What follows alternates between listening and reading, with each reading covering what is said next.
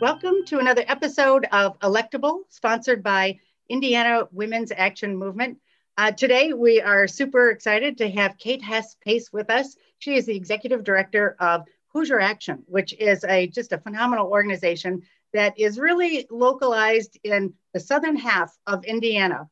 We hope one day it will take over the entire state, but for now, she really focuses on southern Indiana, but on legislation and action that really impacts all Hoosiers. So, Kate, if you could just introduce yourself a little bit more about your history and how you came to Indiana and why you came back and what you're doing. Sure. So my name is Kate. I'm the director of Hoosier Action. I live in New Albany, Indiana.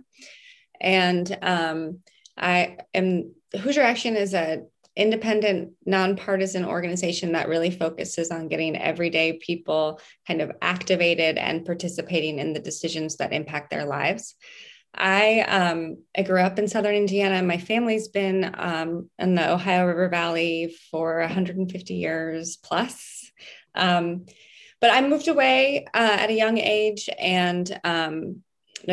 like in my late teens. And really, I did faith-based organizing in Minnesota for almost a decade and really learned what it meant to get people activated around their values and train people in leadership development and bring people together across difference to really win big change that impacts people's lives. And then I would come back here and visit my family and feel like there were no vehicles for people to join and be a part of, particularly in small town and rural areas where they could impact the circumstances of their lives, where they could be a part of decision-making, and instead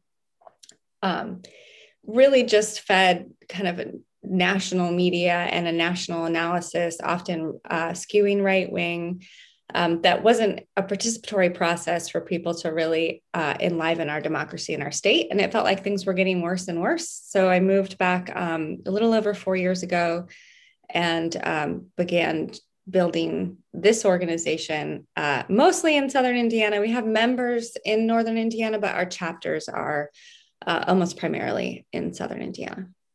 Well, it's a wonderful group. And I learned about your group in 2019. And was just so impressed when I went down to Southern Indiana to Martinsville to a meeting with 200 people there who spent hours sharing their experiences and sharing their plans to make change. And it was really incredible. I was so impressed. And I think it's just amazing what you have done here in Indiana. And I just want to express my gratitude for your coming back to this state because we need you. So I want you to talk a little bit more about that, because here in Indiana, we have a lot of people who, express their outrage over things that are happening around them on social media in particular. They, go, rant and everything, but we can't get them to, really take more action than that. And talk a little bit more, if you would, about how we can help people who are victims of environmental problems, other oppression, voter suppression, women's rights that are just squashed in Indiana. Tell us more about how you can help those people take action. Sure. So our orientation is really to start with asking people what's happening in their lives rather than to tell them how to feel or think about any issue. So we're really spend a lot of our time now that we're moving out of the pandemic on the doors and during the pandemic on the phone, just asking people like, what's happening in your life? What's happened to your town? What would make things better? And then inviting people like, do you want to be a part of changing some of the things that are really hurting you and your family and your community? So that's where we start. And that is different than the way politics plays out in social media, which tends to stay on kind of two feelings of either outrage or virtue, and isn't actually inviting people and to think about things differently, to imagine that they could be a part of changing things. And it keeps politics kind of locked away, the day-to-day work of politics, from everyday people. There's no invitation. So that's a lot of what we do. And did that get to your end? then we are often like looking for where we can make an impact. So it's not, we, after 2018, really decided that we weren't going to focus at all on national issues and really try to figure out how we can improve people's lives on the ground. So, and we operate with a deep respect for all humans, that people have great potential if they are in an organization or container that can nurture that potential inside of them. So like in Martinsville, we have an active chapter there that's been really working to get EPA cleanup and to get toxic contamination out of their water. And they have some of the highest cancer rates in the state. So that is where we started with them. What do you want to fix about your community? And then they have really taken off and got Representative Mayfield to author legislation. It didn't pass, but protecting renters and homeowners from toxic contamination. And so that's like a small example. And then each chapter works on different issues based on what they need. We have a moms chapter that works on protecting pregnant women on the job and childcare. And then we bring people together. So the Martinsville meeting was both like grounded in Martinsville with that leadership, but also brought together the whole organization to see what values we can align across, across our state and to move forward. I hope that made sense. That is amazing. That's really an amazing work. And I know that in Southern Indiana, you do have some really kind of specific localized issues like the Scott County syringe program, exchange program, that has been, just very big. And it's surprising to see, I can't remember, I'm sorry, the gentleman's name who really runs that program and has been so vocal about it. And, that requires organizations like yours to support him. One person like that can talk about, hey, this is what we should do for health in this county. But if they're just, if there's not a good, support organization really saying he's not alone, those people get squashed, especially in Scott County, Indiana. I don't even know where that is. I know all the counties, I thought, but I'm not sure where Scott County is.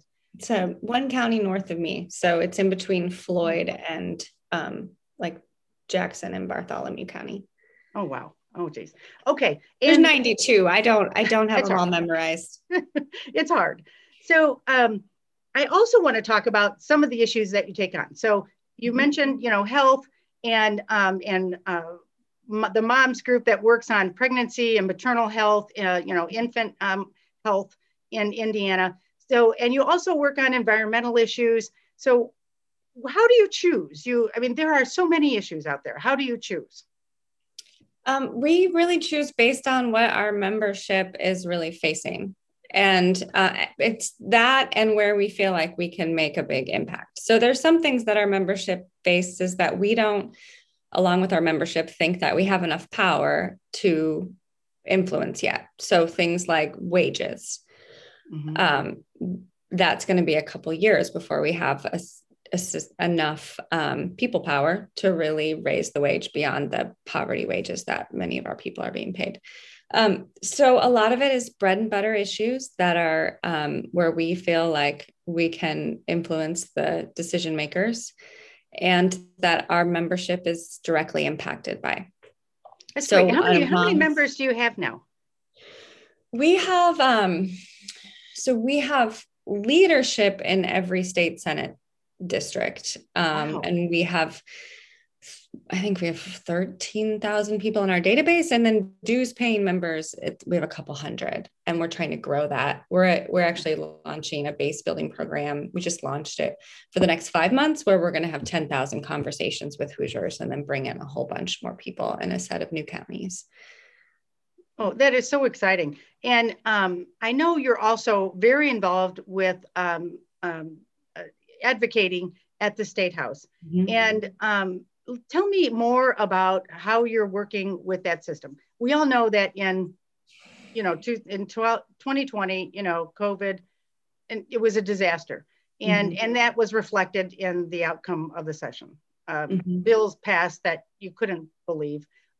And they were able to pass because no one could get to legislators in many aspects. and they tootled around, without really any reflection from their constituents.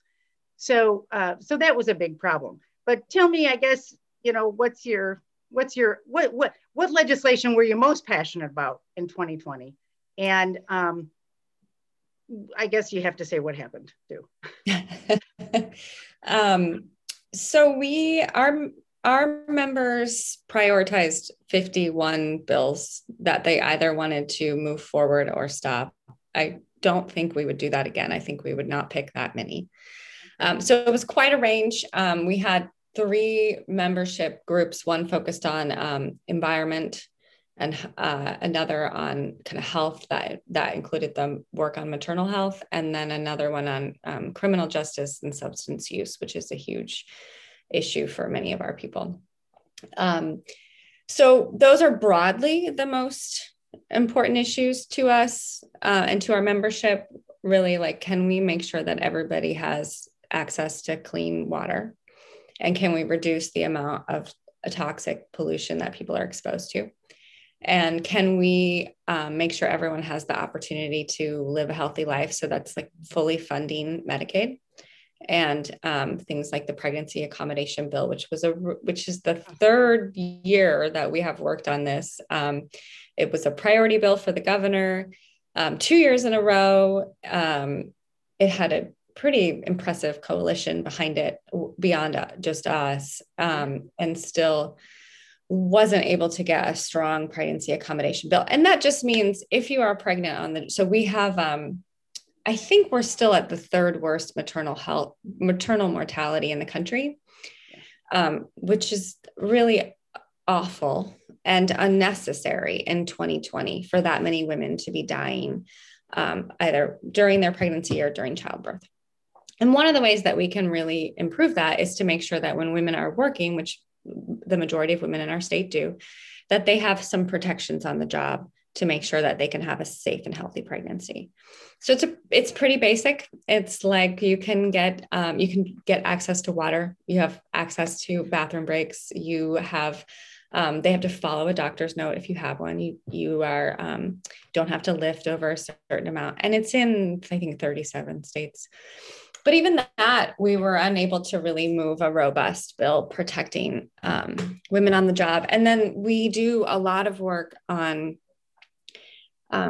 like reducing the orientation that people that are struggling with substance use should be criminalized. So we had a set, and we also hear constantly about people's need for access to recovery programs, access to affordable recovery programs, and access to mental health services. So that was a large priority as well. And I will say, in the budget that got passed, there was more money allotted for mental health and recovery programs, and Medicaid was protected in the budget. So it wasn't all bad, but for the most part, this was the most inaccessible legislative session that I have ever experienced. It was the most out of touch with what everyday people need after going through the pandemic, and was pretty, my dog just busted into the room. Hopefully she'll be quiet. It was the most unaccountable and least transparent legislative session in I hope this is the lowest that our state ever goes in terms of executing a functioning democracy. Right. And I it's my hope to really try to hold those legislators accountable for those decisions, because this is really just, unacceptable in a democracy. It was a frighteningly non-transparent session, as you say.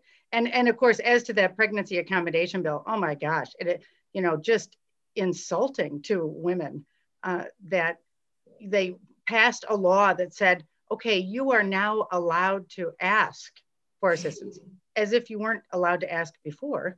But your employer doesn't have to answer you. Mm-hmm. So I mean, it's almost as if they, tried to lower expectations for pregnant women in the workplace, and just insulting. Really, just I get really pissed off some days.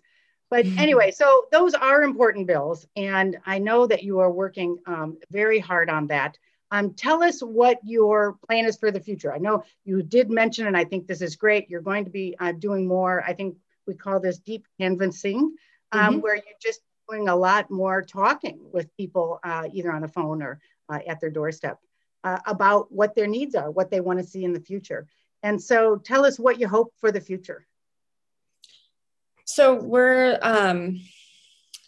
launching this, it's called Hey Hoosier, and we're going to talk to 10,000 Hoosiers, both on the doors, phones, and through a set of surveys that we're moving. And we are, one, just trying to understand what people are facing, what they need, what communities need, and then move a certain set of them into leadership inside of the organization and really invite and engage them in running local campaigns that will improve their communities. And I should say issue campaigns. So that could be anything from getting more affordable housing in your town to like trying to get cleanup on a site that's contaminated, or getting a syringe service program opened in your community to reduce the spread of communicable diseases. So I tend to be a little bit open to any issue that's impacting our membership, and more really, really fixated on what does it take to get people kind of off the sidelines and into the game of shaping their community. And I have a lot of hope, because when you talk to people and you remove the red team, blue team orientation that kind of locks people up a little bit, and you talk to them about issues, and you talk to them about what they care about, and you ask them about, like, do you want your children to have opportunity, and do you want to be safe moving through the world? Most people are with us, and they want that, and they want the same things. So that is our focus for the next 5 months. And really the deep canvassing is also moving people off of the kind of orientation, particularly in areas that are significantly white, that people of color are the reason why there's no good paying jobs in their community, or why that they're often fed kind of, it's your neighbors that's at fault, instead of actually a set of moneyed power in our state that that is the reason why the only job in your town is at the Dollar General. A set of decisions, it has nothing to do with the immigrant population in our state. So we do a lot of work kind of reframing the origins of people's pain and suffering. You know, I have to ask you, I've been intrigued lately with the state of employment in our state, as well as across the country. There's all of these, low paying jobs that people have been having, one or two or three of them to support their families. And then COVID, everybody went home and people applied for unemployment and got the federal supplement for unemployment benefits. And then jobs started opening up, and people said, no, I don't really want to go work 3 jobs with no benefits and low pay again. And so it occurred to me, could now be the time that people organize and really create, collective bargaining units in their employment. That notion is really, in Indiana especially, is so far removed from people's everyday understanding of employment, because of the legislation that's been passed, the right to work laws, and refusing to increase minimum wage, and of course other benefit stifling legislation that we've seen pass in Indiana.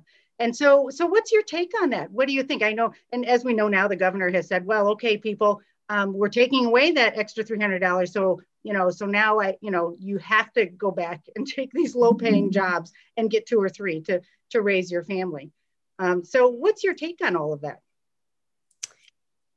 I have multiple takes. One, I do think that people are underestimating how much people are still a little bit in the COVID moment, where the amount of caretaking that women are doing at home is a significant driver of some of these jobs not getting filled, and that we have not addressed that as a state or as a nation, from childcare to sick leave, et cetera. Um, so I do think, and this is why we do a lot of work, just listening and talking with people and I worked on a minimum wage campaign several years ago in Minnesota. And the first thing we have to upend is the notion that we don't have enough. So whenever I talk to people that are stuck in low wage jobs, they think actually we don't have enough to pay them more. So the first front is working with people to realize, like, actually the CEO of your company makes $3,000 an hour. Do you think that he works harder than you? So part of what happens when the governor does things like cut unemployment, I mean, it reinforces this idea that we don't have enough, and that people are kind of stuck where they are, and there isn't actually a collective idea or vision that things could be better. So that's where we start with people. And then also, how do we train people that I haven't seen the polling on minimum wage, but a couple of years ago in Indiana, it was like 78% of Hoosiers support raising the minimum wage. They think wages should be higher. And that was pre-pandemic, 4 or 5 years ago. That's where we pull. And so almost on every issue, we see the legislature out of step with what people actually want. So I feel like, one, our job is to invite and activate low-wage workers to be a part of this change and work with people that we actually have plenty to pay people living wages in our state and in our country. We don't have less money than we used to. We have more money than we used to. It's just not, it's actually locked up at the top. And then second is to activate them into real campaigns so that the legislature and the decision makers can no longer operate out of step with where their constituents are. I don't know if that totally. No, that's excellent. I think that is really wonderful to really begin this process. I keep talking about union organizing, and I think it's funny because people are so out of touch. Like you say, people don't think that there is enough. They don't think that there's money available. They think if they demand a higher wage, the company they work for will close. Mm-hmm. And it's really sad. It's really sad to see people so kind of, beaten down on that front. So, all right. So, okay. So sorry, we are out of time. We went a little over, but I want to, I know, I so enjoy talking to you. This is really amazing. Everything you're doing is just amazing. And it just gives me a lot of hope to know that you're in our state. I think we're very lucky to have you. So, so I do like to close then. I like to ask for words of wisdom that you could leave with us. Well, one thing I was going to say is I really am proud of the work our membership does. And I also am committed to figuring out how we can raise the whole ecosystem so that there's more activated people in organizations across the state. So I just believe that there is no path to changing our political future with individual actors or kind of political celebrities. That really, it's that rolling up our sleeves, talking to people, not talking to people with a litmus test of how they're supposed to sound or what they're supposed to say, but actually trying to figure out where are people really struggling and where can we align on some key things, and moving past cultural barriers, which I do also think has interrupted our politics. Like there's a culture to red places and blue places, and the more we can strip that away and say, actually, what are the material circumstances that would improve your life? We can have a big we if we can move beyond that. I don't know. That's my ask more questions, less telling, less social media, more talking to your neighbors. Very nice. Oh, that is really great. That is super wise. So thank you so much for joining us. And, I hope we can do this again. I would love to get more updates about what you're doing and love to kind of spread the information. I love your approach. I think it's really, it cuts right through and under all of the noise. And I think that's really a path to success. So that's terrific. Thank you so much. And I would love to come and talk more about our work. Excellent. All right. Till next time. Take care. Thank you.